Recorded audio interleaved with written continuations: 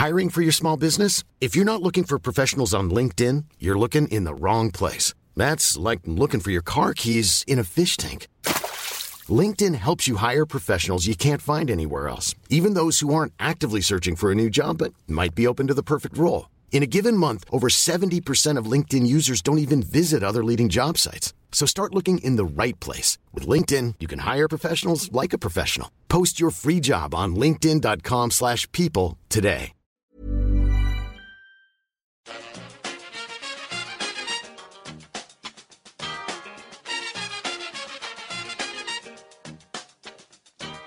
Bring it fast. Bring it to the bank. Bring it. Hello and welcome back to the EPL Roundtable. I'm your host Kevin DeVries, and as always, if you'd like to reach us at the podcast, you can do so by either tweeting us at EPL Roundtable or emailing us at eplroundtable@gmail.com.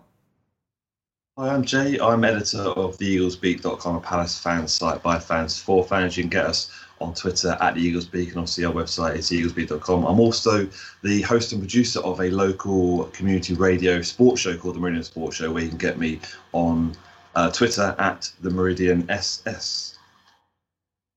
Yeah, Richard Burns. I'm a Manchester City fan. I'm on Twitter at Richard Burns. I am also on the Blue Moon podcast, which is a weekly Manchester City podcast that you can find on Twitter at Blue Moon Podcast.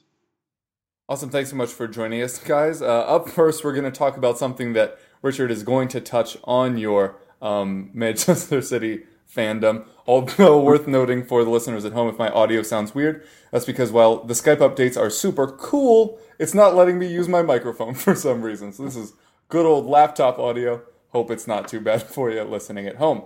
But again, talking about the league, for the past month or so, every week people have been talking about whether or not the title is over, whether Manchester City have already basically won it. The win against Manchester United today, just the latest in a long stream of confirmations that they are the best team in the league right now.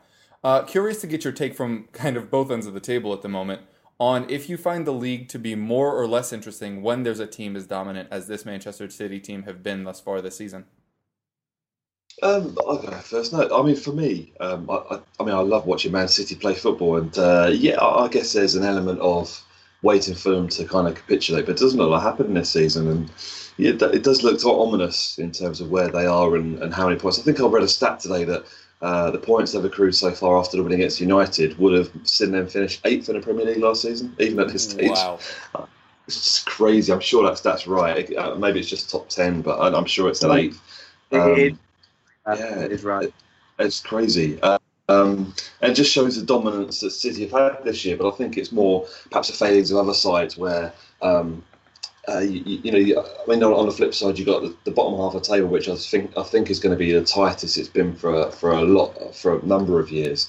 But if City are going to walk away with a title, you've still got a number of places up for grabs along some relatively mediocre rest of the top 6 teams, really, haven't you? Because none of them are particularly playing that well. They're the ones that have slipped up against other sides, and Man City just marched on. Whether the interest lowers a little bit because the team is so dominant, maybe. But sometimes over a course of a few seasons, this happens every once in a while because City have bought players in well. I think some of the players have kind of aged well and settled in good time. De Bruyne now in what is it, his second or third season at City. He is looking the best he ever has done. Aguero obviously scoring goals, obviously wasn't playing today, but it's just a multitude of talents at City which nobody at the moment can compete with. Just seems to be a bit of a juggernaut heading through the Premier League. They're going to lose a game at some point, but hopefully it'll be on New Year's Eve. So I'm fingers crossed. but joking aside, maybe it's a little bit disappointing and makes the Premier League a little bit disjointed, but I think there's still a lot to play for elsewhere anyway. Yeah, also a stat that will not flatter you, Jay, unfortunately, is that the gap between City and United is the same as the amount of points Crystal Palace have, which makes it look pretty... All right, cheers, guys. I'm going to log off right now. Is that... Bye, Jay. It was nice. No. Richard, obviously you're going to have a slightly different take on this, being a City supporter. What is it feeling like just sitting so clear and knowing how dominant you've been when you've already had issues like losing Mendy for the season, not really being able to use Aguero and Jesus simultaneously, although Pep did it like the week after he said that he would never do it again. Yeah, it's unbelievable, to be honest. Just after games, just reading like which record has fallen that day. It's a weekly thing at the moment. So today was our 14th consecutive Premier League win, which is a all-time top flight not Premier League, an all-time top flight record now. Which was Tottenham's, right? From 60-61? I think it was joint with a few. The 13, and I think Arsenal did it, and there was also, I think, a Sunderland team, and going back right to the 1800s, like Preston had done it, and so that's a very long-standing record that's toppled today. And then you look at, I think this is still the case, but forgive me, I might be wrong, where our goal difference is higher than any other team's goals scored, and all this stuff is it's crazy. And the most incredible thing about it is obviously we've been through that period of the 5-0 wins, a 7-2 win against Stoke, where it felt like we were going to score with almost every shot we had, and where it was absolute sort of free-flowing football. What we've experienced in the last few weeks is teams learning a bit more how to defend against us, and essentially, to boil it down, it consists of close off the space and conserve energy, and it's the only way teams are finding at the moment to cause us any problems at all. Southampton did it better than anyone, where they, it was boring as anything, but like without, I say, not in any kind of snide way, it was genuinely sort of intriguing to watch what they did against us, because they weren't interested in the ball until the very final third, at which point they went hunting in 2s and 3s. And it sounds so simple, but it was the cleverest setup I've seen against us so far. And then for that, you can sort of read Huddersfield and read West Ham, and in all seriousness, read Manchester United at home having to try and do a very similar thing. And I guess it's a compliment to City that Jose Mourinho could see no other way to try and take anything from the game, despite having a sort of equally expensive or more expensive squad and all the rest of it. They have to defend against us. And so from our point of view, from a City point of view, I can see why maybe it wouldn't be interesting for the rest of the league to watch a team currently romping away with it. Obviously, there could be a blip, and by no means counting chickens. But currently running away with things, it's interesting to see how teams approach us. And I think we all accept that obviously there is going to be a defeat coming sometime soon. Nobody's banking on an unbeaten season or anything like that. So I guess it's a different kind of interest from us. But the feeling of going to games and almost feeling like the one before you get there. And again, I say that not arrogantly, but it's the reality of the situation at the moment. And to go there with no sort of nerves it's a very odd feeling, to be honest, because it's so at odds with how we felt over the last few seasons, where despite being the longest serving club to or having the most consecutive top 4 finishes now, I've not worded that very well. Of all the teams that consistently make the Champions League, we're the ones currently to go back the furthest. Does that make any sense? Yes. Right, okay. So because United and Chelsea and Arsenal had years where they missed. Every other team is sort of rotating it. I didn't mean to say that biasly. Tottenham also have obviously missed. Yeah, of course. And so all this stuff, despite the fact that we've generally been fairly successful over the last few seasons, there's been a real sort of apathetic feeling at the Etihad, watching us sort of coast to these top 4 finishes without getting close to winning the league, or say coasting. We saved it to the last day the last 2 seasons, but fallen way short of the title. So this season, to suddenly have this thing where the Etihad feels like a fortress again, and where I think that's 12 out of 13 away wins now. Only the Shakhtar game was a blip when it didn't matter. It's very interesting for us, but I can see why it makes the season less interesting to everybody else when maybe the title race starts to look like it isn't a race at all. Yeah, just going back to the beginning of what you said, that is correct. Manchester City's goal difference is plus 37. The most goals by any other team is United with 36. Also, fun fact, it's also more goals than any team has conceded. Stoke being the league worst, conceding 35. Still less than that 37 of Manchester City's goal difference, which is pretty crazy. Obviously, as you said, things could happen. But with an 11-point cushion already, it would have to be a very significant blip. And with the kind of depth you have right now, hard to see anybody catching up, to be honest. Next up, We're going to talk about which teams and players have surprised us most this season. This can be for good or bad, either end of the table. Really just take your pick. What team is the most different than what you anticipated coming into the year?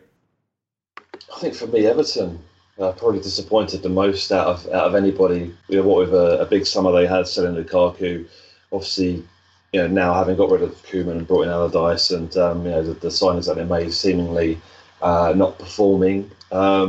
It reminded me an awful lot of Tottenham a few years ago when they sold Gareth Bale, really, and spent all that money in one go on a multitude of players who just didn't fit, didn't work out. And I don't think many of them are still there anymore. So it really smacks of that. Allardyce will get them going up and moving up. So I think they've had 2 wins now and a draw in the last 3 games, which has seen them push the top 10. So that's good for them.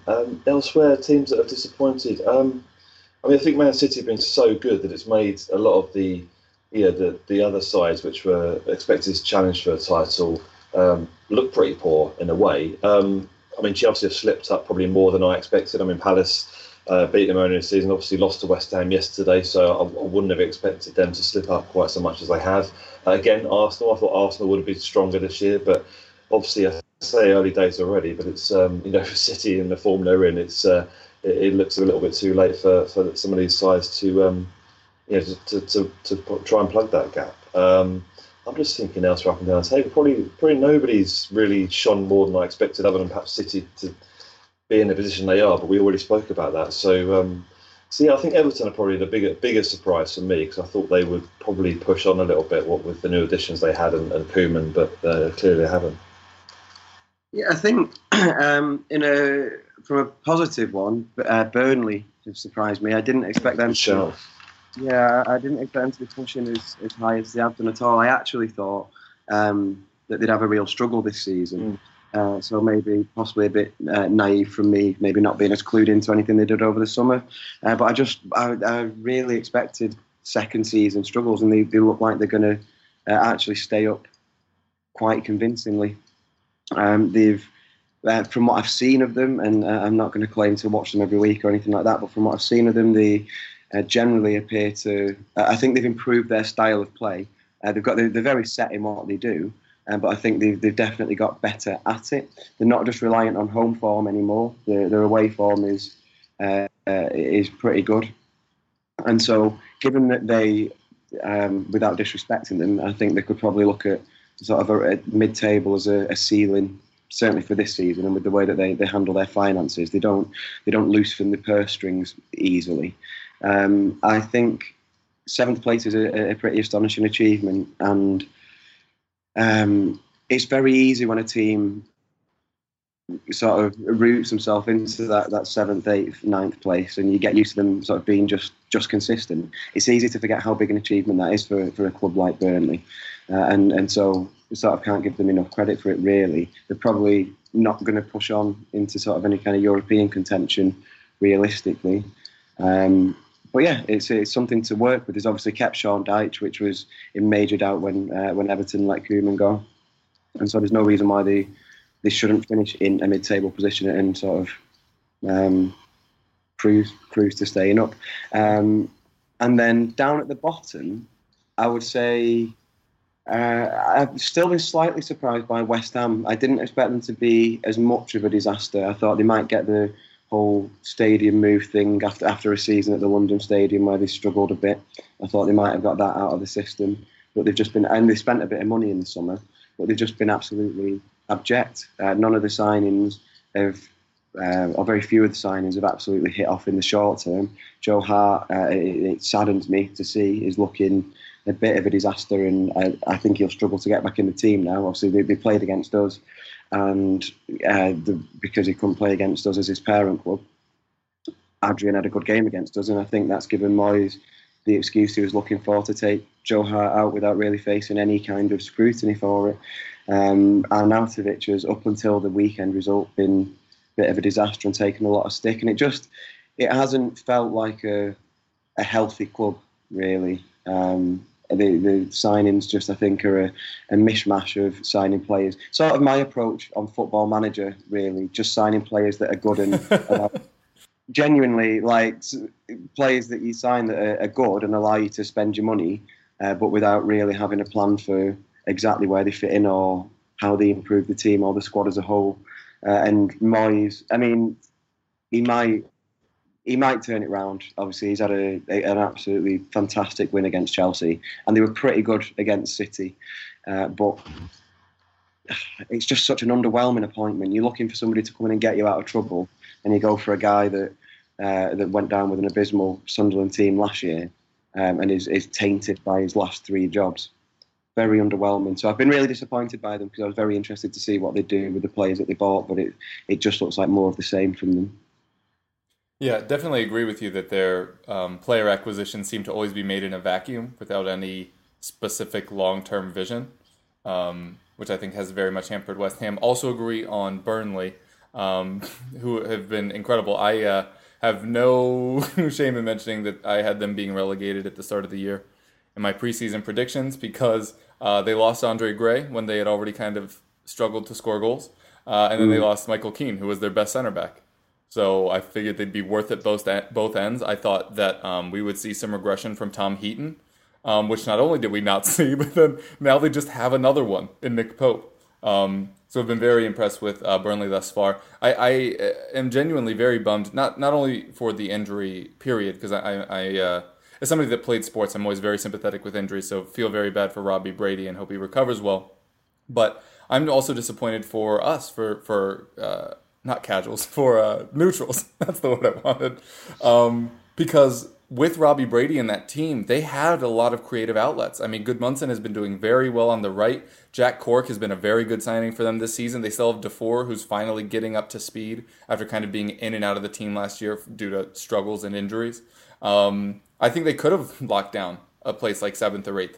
And, you know, with the right kind of FA Cup winner, could have, like, snuck into Europe the way Swansea did. Oh, wait, no, Swansea won the, whatever it was that year. Capital won, Carabao, that cup. But, yeah, have also been very impressed by Burnley. I've also been very impressed by Watford. What Marco Silva has done there has been incredible. A lot of it comes down to how talented Richarlison is, but Doucouré's had a very good season thus far. Before his horrible red card yesterday, Ziegelaar had been an improvement over Jose Holebas going both ways on the pitch. I still think they need some center backs at some point. Prödl definitely not up for the task, but been very impressed with them. And as soon as you sign Marco Silva as your manager, you've basically just agreed to get the majority of your points at home, and that's obviously going to help any team. So yeah, having both Burnley and Watford currently in the top 10, I think is a very, very interesting development. And kind of tying back to the first topic, just because the title looks over doesn't mean there aren't a lot of interesting things. Just like Jay was saying, it actually makes everything right behind City very interesting. Because, 2 weeks ago, everybody was talking about, Tottenham struggles, can't win at Wembley, they're awful. I mean, we've been doing that all season. But then all of a sudden you have a weekend like this. Tottenham win 5-1 and everyone else in the top 6 drops points. And so it's just going to keep that whole thing churning through the rest of the season. I think the relegation battle is going to be more interesting than it has in years past because aside from maybe Huddersfield, and that sounds hateful after a 2-0 win and after they started the season so well, every team has Premier League talent. Like, there are years before where you're looking at other squads, some of the teams down there, and you're like, they're not good enough to stay up. I think squad-wise, most of the teams this year are good enough to stay up, at least 18 to 19, and some of them won't. And so I think that will also be very interesting through the end of the season. All right, we are going to take a quick break, and then we'll be back with club-specific questions for each of our guests. Hey, I'm Ryan Reynolds. At Mint Mobile, we like to do the opposite of what Big Wireless does. They charge you a lot. We charge you a little. So naturally, when they announced they'd be raising their prices due to inflation, we decided to deflate our prices due to not hating you. That's right. We're cutting the price of Mint Unlimited from $30 a month to just $15 a month. Give it a try at mintmobile.com/switch. $45 up front for 3 months plus taxes and fees. Promo rate for new customers for limited time. Unlimited more than 40 gigabytes per month slows. Full terms at mintmobile.com.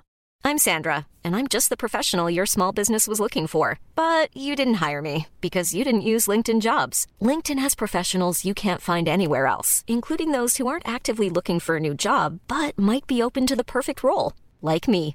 In a given month, over 70% of LinkedIn users don't visit other leading job sites. So if you're not looking on LinkedIn, you'll miss out on great candidates like Sandra. Start hiring professionals like a professional. Post your free job on linkedin.com/people today. All right, Jay, I'm going to lead in with you now that we're back from the break to talk about Crystal Palace. I'll get a little bit more specific in my follow-up question, but seeing as we have not had you on in months, just curious to get your take on this already roller coastery ride we've had from Crystal Palace with Frank de Boer coming in, then not really having the players he needed with Zaha and Benteke being hurt, and then bringing in Hodgson, starting to get them back. Crystal Palace on a good run of results, although you could argue any of them should have been wins instead of draws. Just what have you made of your season to this point? Well, it's huge, a roller coaster for us Palace fans. It really is. There's never a dull, or rarely a dull season supporting Palace, which I suppose isn't a bad thing. But a season or two of mid-table obscurity would be nice. I apologise I haven't been on for a while, but I won't try and run through a season too much. But yeah, you mentioned Frank de Boer. That was a seemingly big mistake. Should he have had longer? Questionable. I mean, the Premier League's all about money, and Palace can't afford to be relegated. And to have kept him in the position he was in and the way we were playing, it sounds like a ridiculous call after 4 games, but I think there are a lot of regrets in terms of the board from making the appointment, and they were getting twitchy by the time it got to that Burnley defeat. And that Burnley defeat signalled the end of his reign at Palace, but we actually battered Burnley that day away from home. We lost 1-0 for a typical charismatic defensive mistake from us, which meant that we lost 1-0 to an early goal. I think we had about 28 shots on goal that game. And there were signs that things might actually improve under De Boer, but the board with what was straight after that game was a run of the top 6 pretty much teams, and I think it was a horrendous fixture list for us at that point. Roy Hodgson's come in and he's pretty much made an impact straight away. It probably took a couple of games for him to acclimatise to the squad, and obviously hasn't managed in the Premier League for a little while. A lot of people were saying, well, he's too old. But to be honest, he's turned us around, and we've made up the gap. We're playing good football. We're playing a lot of possession-based football now. Even the defence are playing with the ball and not booting upfield, which is good to see. Sometimes I do wish they'd clear their lines a bit quicker rather than playing the ball. Sometimes gives us all heart attacks a little bit. But and you're right, Kev. I think we've played well enough to have gotten more wins than we have. I'm not saying you deserve these things in football, but I think sometimes the way the games we've played, we've certainly been unlucky in that we've managed to get draws out of games which we perhaps should have won. Yesterday was a prime example, not jumping too far ahead, but yesterday against Bournemouth, 2-2 draw. A lot's been made of what happened at the end of the game. But to be fair, the chances we had, we should have had the 3 points before we got to that penalty missed by Benteke right at the end. But it's been a roller coaster. Roy Hodgson, I've been impressed with how he's gone about his business at Palace. He's assessed the squad. He's inherited a squad with just one fit striker, which is Benteke, and obviously he got injured quite early on, so even without him, made things difficult. But he managed to get some results through that period of time, and he's given us a fighting chance. And he always said when he came in that get us to January, then he can make a few additions to the squad of his own. But as long as we're not cut adrift, and I think the biggest thing is that I think any previous season we would have been cut adrift, but this bottom half of the table this year is. I don't know whether it's. You mentioned, Kev, that it's a lot of Premier League. There's a lot of good squads in the Premier League this year, but I think everyone's taking points off each other. And any other season we would have been cut adrift, like I think Sunderland were last season. But luckily we haven't been. We've picked up points at the right times. We got off the bottom of the table last weekend. Unfortunately, we dropped down to it yesterday. But we've only lost 1 game in 7 now. And that's good form for us. We should have had wins at some of those, which would have made things a little bit better. But we're in touching distance, so we've given ourselves a fighting chance with a couple of favourable games coming up, and then we're hitting the big boys again over Christmas into New Year. So we'll see how that goes. Yeah, more specifically, I do want to talk about the ending to the match yesterday. We don't need to get into penalty decisions. The stance of this podcast has and always will be: don't give the referee a chance to make a decision. It also happened in the Merseyside derby today. It covers all of these scenarios. Just don't give him the chance. But Christian Benteke comes on. For those that don't know, Milivojevic had scored one earlier. Also, Jay, you may be surprised to hear that in your absence we have all learned how to actually say that name. Why do you think that change was made, and has any news come out of the club about whether or not that was planned or if it was decided on the pitch? It wasn't planned. Benteke, whether you deem it as being pure greed, selfishness, or whichever, or I kind of looked at it as a striker desperate to get on the score sheet, hasn't scored a goal this season, spent a fair few games out injured. He had a good game yesterday. He had a really good game, but unfortunately, the taking of the penalty away from Luka Milivojevic, who is our penalty taker, as you mentioned, he scored a great penalty earlier in the game. Luka is our. It's easy to say Luka, as we've learned over the season. He is the designated penalty taker. And if you'd have seen James Tompkins racing from the bench during, I think you can see it in one of the clips. He was infuriated by the fact that Benteke wouldn't give it up, and I think Luka took the ball, put it down on the spot, walked away, to line up to take it, and Benteke came over, had a chat with him, and Luka laughed, and something was said, and Luka shrugged his shoulders, walked away, and let him have it. To be honest, to me, if Luka's the designated penalty taker, then he should be stronger and say no. I'm taking it. There was no particular leadership on the pitch. Saka had already gone off injured, who's our captain. I'm sure if Saka was on the pitch, he would have put his foot down, and Tompkins couldn't get there quick enough by the time the referee let him take it, unfortunately. But Hodgson said after the game that frustration that Benteke chose to take the penalty. That's the fourth penalty he's missed for Palace since he's been at the club. And he's taken the same penalty every time, and that was the worst of the lot. He has scored one penalty. It was a season before he joined us. It was for Liverpool in the 92nd minute after he dived in the penalty area and he scored against us. That's the last time he scored a penalty. So, a lot of fans are clearly annoyed and frustrated with Benteke. Like I said, he had a really good game yesterday, but that was overshadowed by the fact that he effectively stole a penalty kick off of Luka. Hence he missed it, and he's currently public enemy number 1 in South London, so he's got a lot to make up for. Hopefully we haven't got to wait too long because we're at home to Watford on Tuesday, so I'm pretty certain he'll have a bit between his teeth for that game. Yeah, and you would think that he could start getting in. I mean, you mentioned it was a decent performance, but he should start getting in the goals. Fun fact, Cabaye and Andros Townsend are both top 5 in chances created and crosses over the last 5 weeks. So with that kind of supply, also Zaha getting back to his best, just starting to make defenders look silly again, picking up where he left off last season. In theory, Crystal Palace should be trending upwards from here on out. Richard, coming to you now, we've already talked about how just surreal it must be every week. Again, as you said, even going into a derby, feeling confident that you could secure the win. I do want to talk a little bit about what you don't have right now, which is an actual left back. Fabian Delph has been deputizing very well, by the way. I was very prideful last year in the fact that Tottenham had 3 of the best 10 wingbacks in the Premier League. Now we're finding out that pretty much anybody can be one if you just believe hard enough. But Fabian Delph was a question mark earlier this week as to whether or not he'd be able to make it. Had he not been fit, do you have any inkling as to what direction Pep would go, and how do you think you'll cover that at least until January? And would you buy another left back? To answer the last question first, yes, I probably would. I don't know who, so I'm not, unfortunately, not a scout. It'd be a nice, well-paid job, but we could do with one. Delph, as long as he's fit, is more than adequate cover. He struggles occasionally with balls that come over the top of him. It's the only way. It's the only part of his game where his reading doesn't look fantastic. We saw that today.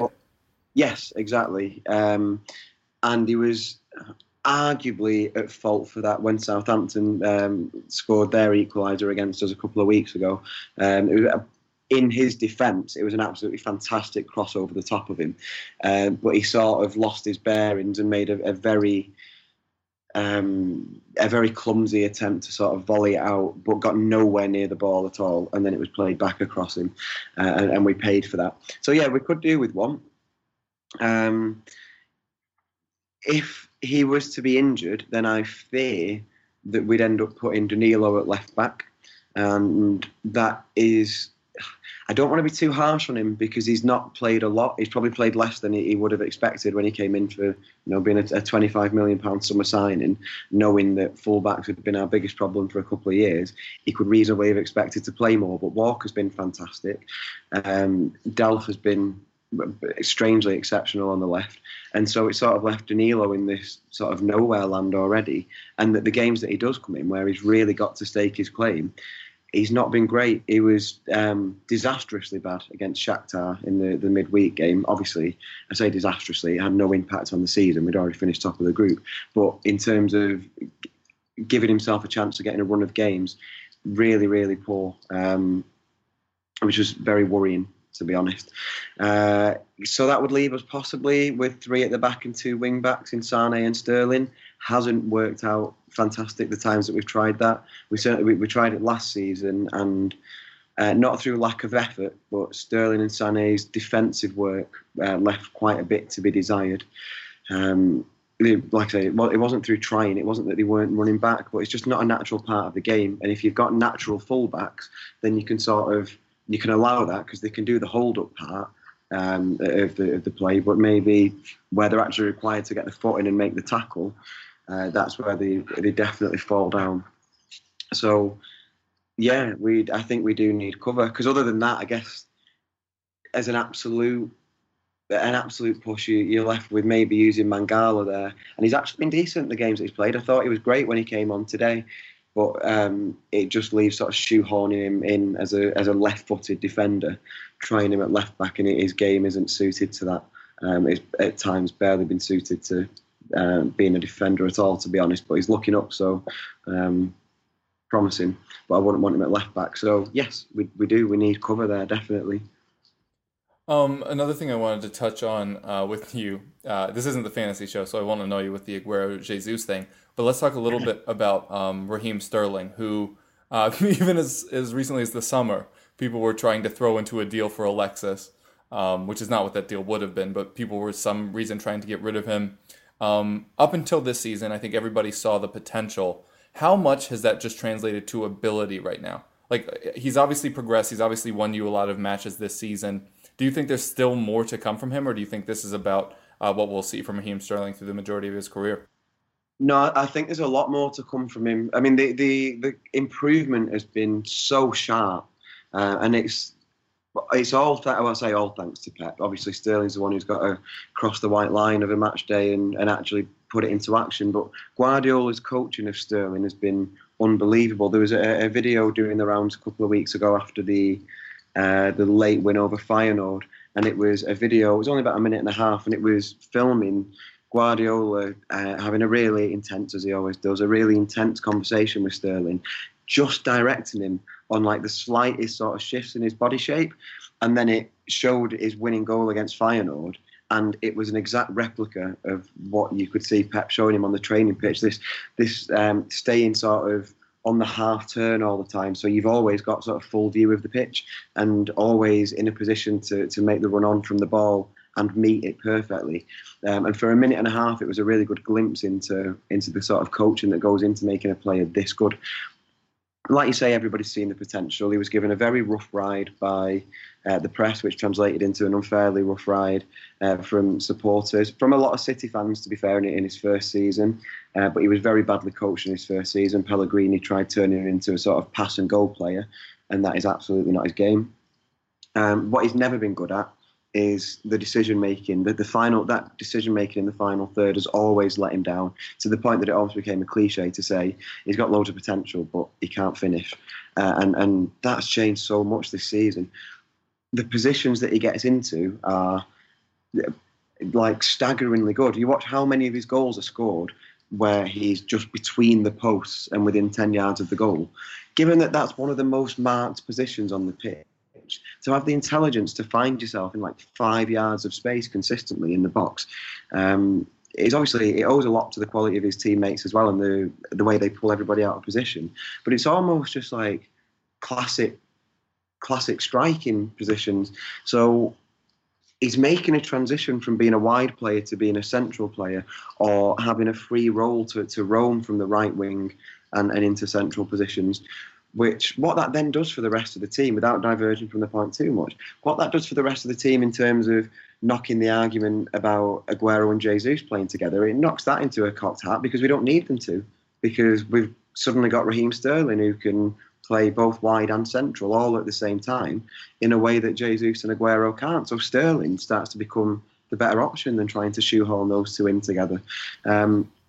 His improvement has been vast, but he can still be better in the final third. He can still make better decisions on whether to take a man on or whether to pass it or what the right pass is or better positioning. And that's the most exciting thing. He's already brilliant to the point that we've seen links popping up with Real Madrid again over the last couple of weeks, which I hope are no more than paper talk. But if we get his peak years, and we've got a hell of a player, because I still think there's a lot of improvement in him. And if ever a manager was going to get it out of him and won't let him sort of rest on the standard he's at now, then it's Guardiola. Yeah, a couple of thoughts on that from me. Saying how much he can get in centrally, as much as I just joked about quality wingbacks, I think adding Kyle Walker is what's allowing him to do that. Because Walker can just occupy the entire right side any match, either going forward or going back. And secondly, it is strange how little love Raheem Sterling gets from the media and from neutrals, considering that this is a young, talented English player that is consistently scoring goals that win matches for a team that is as historically significant as we mentioned earlier in this show. Like this should be one of the most promising bright spots for the future of English football, and for some reason he just does not get that kind of reputation. I feel like we might have had this conversation before, possibly off air. I think I have a good idea of the reason that Raheem Sterling gets different treatment to a lot of his England teammates that were as big down at the last European Championship. The likes of Kane and, well, every one of them, every player. And Sterling was targeted by papers with certain political leanings that made a big deal of him being a rich young man who bought a sort of fancy sink for his mum was headline news, and then one day it's he's bought a new fancy car, but the next day it's that he's driving a cheap car to training. One day it's that he does his weekly shopping in Waitrose, and the next day he's been in Greggs and bought a sausage roll for £1. The next day his car's dirty and he's so rich, but he doesn't bother to wash his car. It's insidious and it's awful, but it is dying down. But the treatment that he's had has been there's been nothing short of sort of character assassination, to be honest. But he's rising above it, and he's all the more appreciated now by City fans for it. Yeah, and all credit to him for turning into this kind of player when sometimes surrounded by that pressure, players can crumble. Do either of you have any questions for a previously beleaguered but now delighted Tottenham supporter? Do you think, I mean, this is maybe a daft question given the nature of Tottenham's win yesterday, but do you think that now fully pulls them out of the bad run that they've been in, or into that? Because it struck me in the last few weeks that it's been very sort of untypical of Pochettino's Tottenham team, the way they've really, well, basically struggled to get wins on the board. Was it 2 points from a possible 12 before the win against Stoke, was it? Yeah, I think so. Yeah, because it was 2 losses, a draw to Watford, and I don't know. But there would have been either another loss or another draw in there somewhere. But yeah. Typically we have ridden out seasons pretty well. You know, we would, like 2 years ago, I think we only lost 5 games. Last year, I think we lost 4 on the season. I think we're already near there this year. Yeah, we've already lost 4 this season. I think it's really interesting. It's been a very strange year as a Tottenham fan, because things that we used to like joke about are kind of becoming true. Like Kane not scoring in August. There was a reason the previous season, right? His first year he didn't play in August, which is why all those stats were a little skewed, because we still had Soldado and Adebayor and thought they were better, which now is hilarious looking back. Then the next year he played in the U23 World Cup, which kept him from summer training. Then the following year he was at the Euros, which kept him from training. So this was like the first year where we were like, okay, no excuses going in, he should be fine. He didn't score, right? Then the Wembley thing, everybody threw it up about how it was going to be this crazy thing. It was going to be horrible for us. We say it's going to be fine. We lose to Chelsea. We struggle against Arsenal. We draw Swansea. And so then all of a sudden all those demons start coming back. But in the process, we beat Dortmund significantly in the Champions League. Little did we know that Dortmund were going to struggle as much as they had this year, and they already fired their manager. This is not a Bundesliga podcast, but if you didn't know, Peter Bosz got sacked yesterday as we record. And so every time, I think it's a great question, because every time it feels like we've gotten past it, it comes back. So like, we thought August was a joke for him. We thought Wembley was a joke. And the most recent thing is we're currently thinking November is a joke, because it's when we fell off the title pace last year as well, with losses to West Ham. We got kicked out of the Champions League because we drew and then lost to Leverkusen back-to-back in Champions League matches. The obvious difference, as Mauricio Pochettino has pointed out this year, is we're currently only one win behind where we were last season, although City are significantly better than anyone that was in first near this stage last season. But we won our Champions League group. And Richard, I think of all fan bases, you'll get this priority shifting that we had from Manchester City like 2 or 3 years ago, where once you had won the title, it was like, all right, well, now we have to do something in the Champions League. Like, that was the next priority. And I think after our failure last year in the Champions League, that was very much a decision that was made, was let's try to prioritize the Champions League. I think it was boggled a little bit by the draw we had, because obviously day of the draw, everybody's looking at Tottenham in a group with Dortmund and Real Madrid and just writing us off.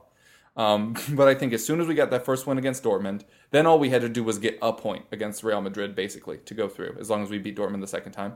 And then we drew and then beat Real Madrid and then beat Dortmund again, just for luck. So, in the Premier League, the new joke is that we struggle in November under Pochettino. It's now happened 2 consecutive years. We can look forward to next year and see if that trend is confirmed or not. But another thing that's accompanied those Novembers are injuries to Toby Alderweireld, who is crucial for us. And I know he's not a sexy or flashy center back, but I wouldn't find it very difficult to name an outright better center back in the Premier League right now. And the fact that he's missing, the fact that we've been without Victor Wanyama since August, who is one of the best defensive midfielders in the Premier League. These are not our flair players. This isn't Kane, this isn't Dele, this isn't Eriksen or Son. But these are core components to what we try to do as a team. And while Dyer is crucial in his flexibility between being a defensive midfielder and a center back, he's obviously far worse than Toby Alderweireld as a center back, and he's worse as a defensive midfielder than Victor Wanyama. So, like, we've plugged somewhat well. And in years past, we hear a lot of fan bases say, you know, why aren't the media talking about our injuries? And then you always, like, strum them up for other teams.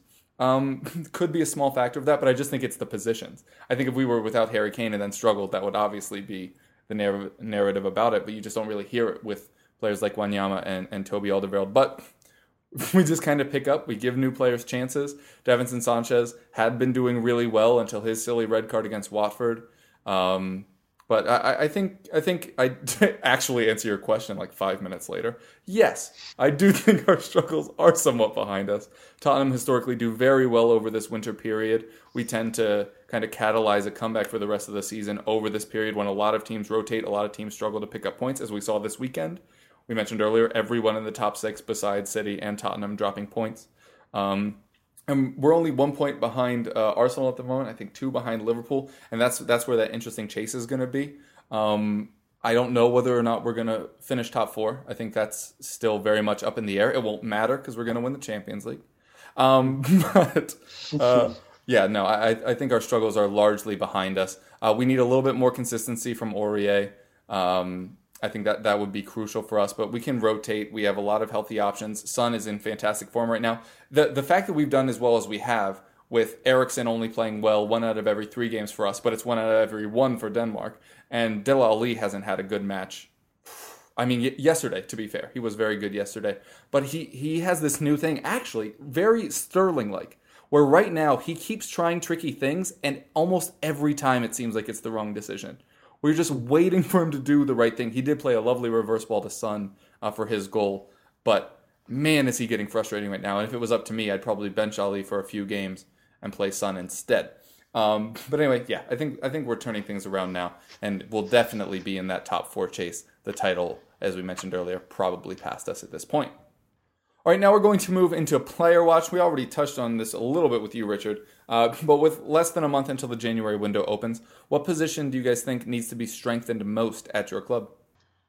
I, like any other Palace fan, will be hopeful that we will improve on our goalkeeping position. I'm not sure quite what every manager before Roy Hodgson saw in choosing Wayne Hennessy to be our number 1 goalkeeper. It clearly hasn't worked to date. Julian Speroni is fantastic as a number 2, but he's getting on. He's not getting any older, but he's filled in for us remarkably this season, last few games, and he is rightly in that he has that jersey at the moment, due to Wayne Hennessy being very erratic and particularly out of form. He just seems to make silly mistakes, and it's an area where I think we suffer from the back line because it's not very commanding. I mean, neither keeper are hugely commanding keepers, but for a goalkeeper the size of Wayne Hennessy, it's remarkable that he doesn't kind of own his penalty area at all. It really is remarkable. So yeah, goalkeeping position is one that we're hoping that he will address. The striking position is certainly probably number 1 priority, because we've had the most of the season so far with just one fit striker. We've got Connor Wickham, who's been out for almost 18 months with a terrible knee injury. We were hoping he'd be back by the end of October. It's fallen back now till the new year. So whether he'll be ready for competitive football by then is questionable. So it's only really Benteke as our recognised striker, which is obviously not great, because if he's, when he was injured, we didn't have anybody. We were playing Townsend and Wilf up front, and while that's great for their pace, they're not natural strikers. And we found him recently. I noticed a lot yesterday when Benteke was doing flicking the ball on. Natural strikers or a natural striking partner wouldn't, assume that would happen and run onto it. But both Wilf and Townsend don't quite see that. So yeah, striking position for sure. Elsewhere. I think if we improve on a striking position, a goalkeeping position, I think we'll be in a decent place. No harm in helping out in midfield. Cabaye is fantastic. He's pure quality, but he can't last 90 minutes, which is a real shame. We do miss him when he's not on the pitch, because he just exudes class on the pitch. And at the moment, he's only lasting 70. If that minutes during a game, he just literally runs his heart out for the whole game, and if he plays himself a little bit more, but that's just his game. It's the way he plays the game for us. So, and there's a remarkable difference when we just have Luca and James McArthur in the middle. They don't have the same quality as Cabaye does. Which, no offence to those two guys, Luca has a good touch and can pass the ball, but nothing like Cabaye can in the team. So, perhaps somebody to kind of supplement those guys in the middle. Elsewhere, I think we've got a bit of deadwood at the club as well, where we're bringing on substitutes at the moment, which aren't really Premier League quality. But then again, it's a problem for Palace in that who do you sign to sit on our bench, and wait for that opportunity. It's a little bit more difficult for a team like us than it is for the Cities, Uniteds, the Chelseas, perhaps. But yeah, there's certainly a couple of positions we can improve on there. In January, 2 or 3, maybe 4. We'll see what Hodgson is thinking, but Hodgson, his judgment has been pretty good so far, so I'll back him all the way. Fair enough. Richard, as I said, we already kind of touched on the left-back position for you. Anywhere else on the pitch that you're hoping to supplement here in January? Not so much, to be honest. The centre-back positions, although our centre-backs are in great form, we've got, obviously, John Stones, who has been magnificent all season until his injury. Otamendi, who genuinely might be the most improved player in the Premier League this season. I can't get over how good he is. He's a completely different player. Obviously, Mangala is there as cover and doing okay at the moment, but we can't rely on Kompany for fitness at all. So it still feels like a position that sort of needs resolving, but it's that thing again of really we'd probably be bringing in someone who's going to have to deal with a lot of time on the bench, because Otamendi and Stones are our first partnership now, and they absolutely have to be, because they've been magnificent together. So maybe that one can wait till summer. I don't see it being a key issue in January, because if we're going to sign someone who's going to have to make do with a lot of time on the bench, well, we've already got Mangala, and really he probably is good enough cover for the moment. I couldn't imagine myself saying that even a couple of months ago, even a couple of weeks ago, to be fair, but he's doing all right. That said, the links with Johnny Evans are popping up again, and if that were to happen, I wouldn't be too unhappy with that. I think he'd be perfectly capable cover for us, very experienced. And a similar thing up front, because the Sanchez links aren't going to go away. Pep clearly still wants him. I am less sure myself that we need him than I was in the summer. But I mean, we've still got Bernardo Silva, who can barely get a game, who is there to complement our obviously our attack and creativity. Sanchez is a fantastic player, and if he comes, then I reserve the right to pretend that I was desperate for him in the first place. But again, it feels like, certainly for the kind of money that we'd have to spend to get him out of his contract, you're talking probably somewhere around 40, 50 million, which is around what we'd have been willing to pay 6 months ago, but is still 40, 50 million more than we'd need to pay for him in the summer if we still decide that we need him. So from a common sense point of view, it doesn't strike me as being that pressing a need.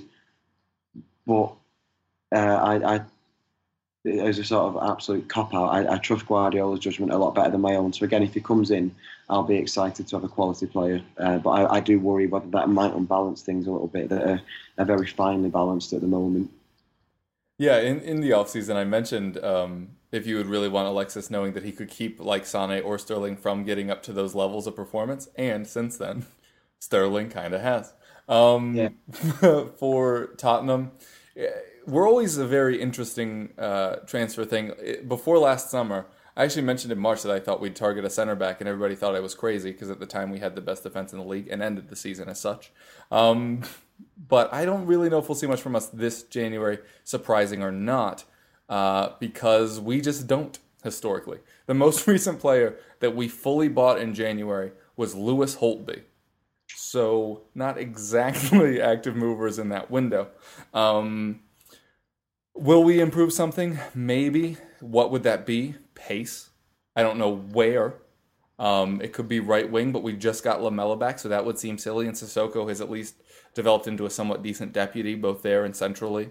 You wouldn't really want to improve the left wing because we can't even play Son every match when we want to. And he's obviously a very, very talented left winger.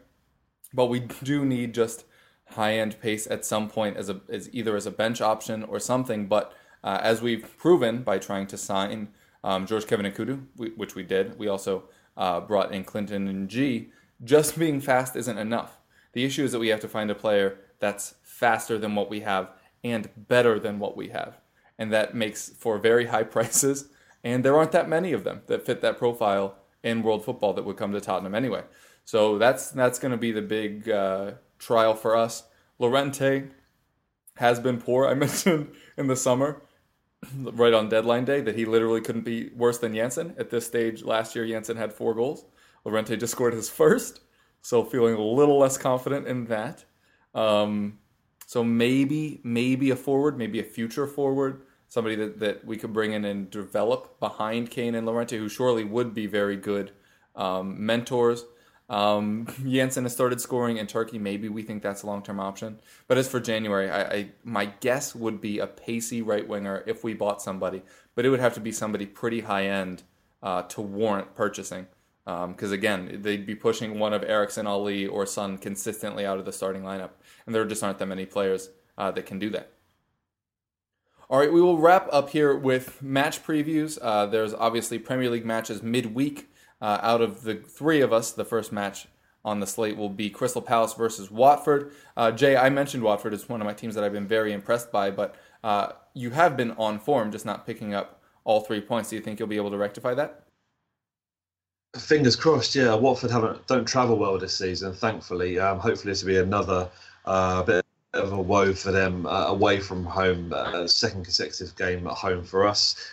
Fingers crossed Christian Benteke can really make up for and appease the fans a little bit from his bad decision to take the penalty off of Luka on Saturday. No doubting, as any striker will be itching to get back out there and get on the score sheet. I'm convinced he's going to score on Tuesday. Whether we win is a different matter. Watford are a very good side, as are all clubs in the Premier League, but Watford particularly have impressed me this season in the way they've gone about things under Marco Silva.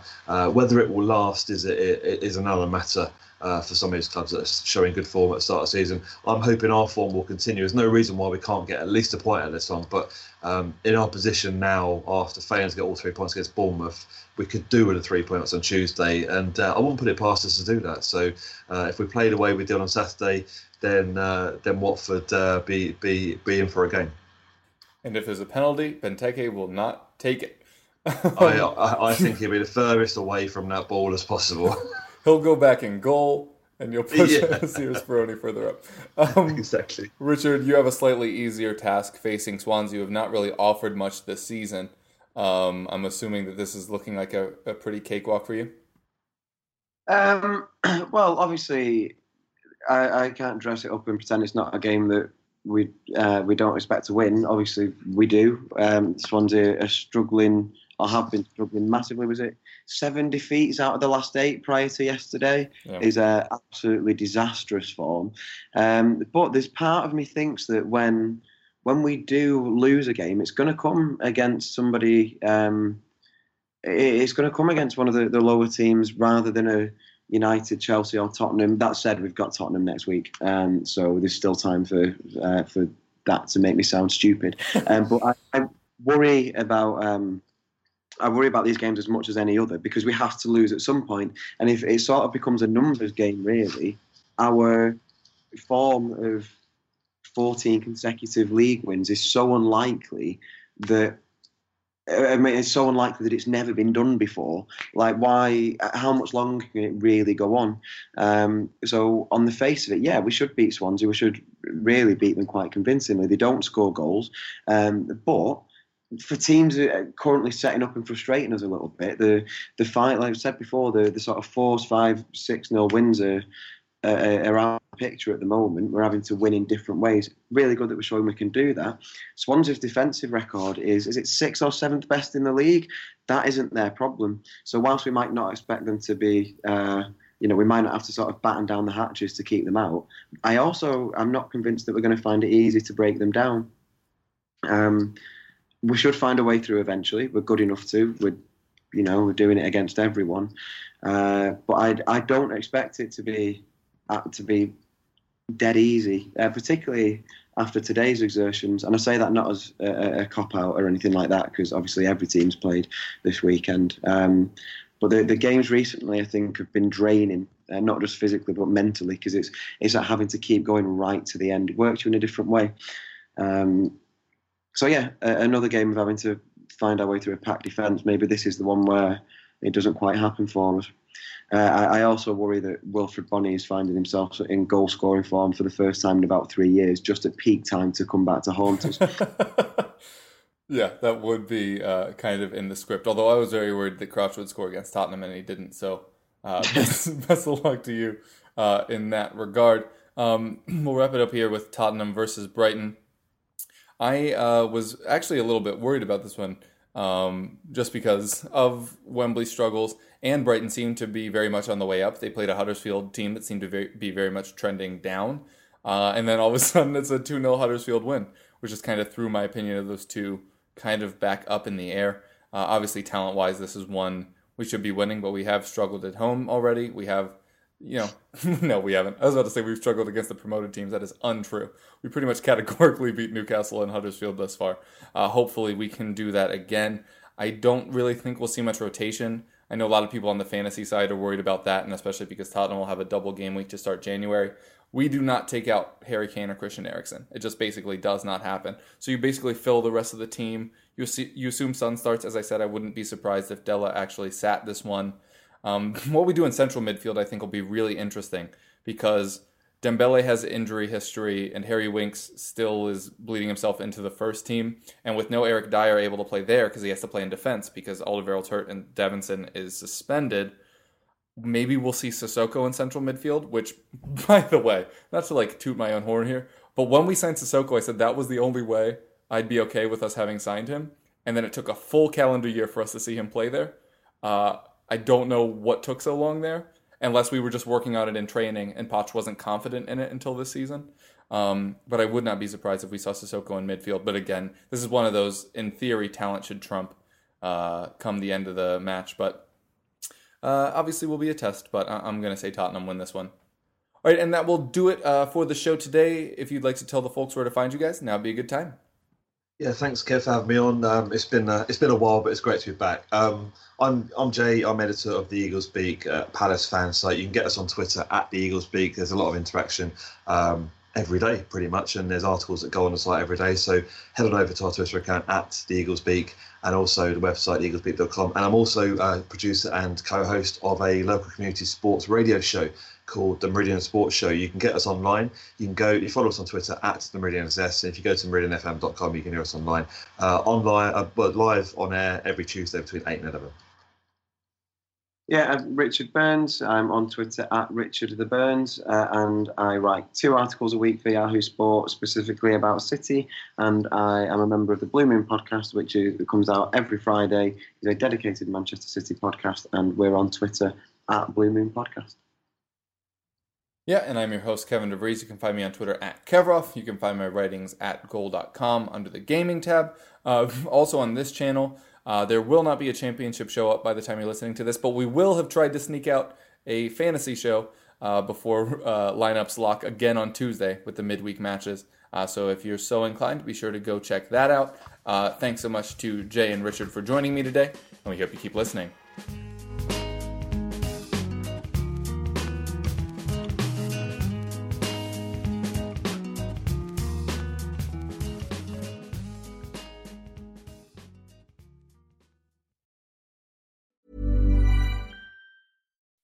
When you make decisions for your company, you look for the no-brainers. If you have a lot of mailing to do, Stamps.com is the ultimate no-brainer. Use the Stamps.com mobile app to mail everything you need to keep your business running with up to 89% off USPS and UPS. Make the same no-brainer decision as over 1 million other businesses with Stamps.com. Use code PROGRAM for a special offer. That's Stamps.com, code PROGRAM.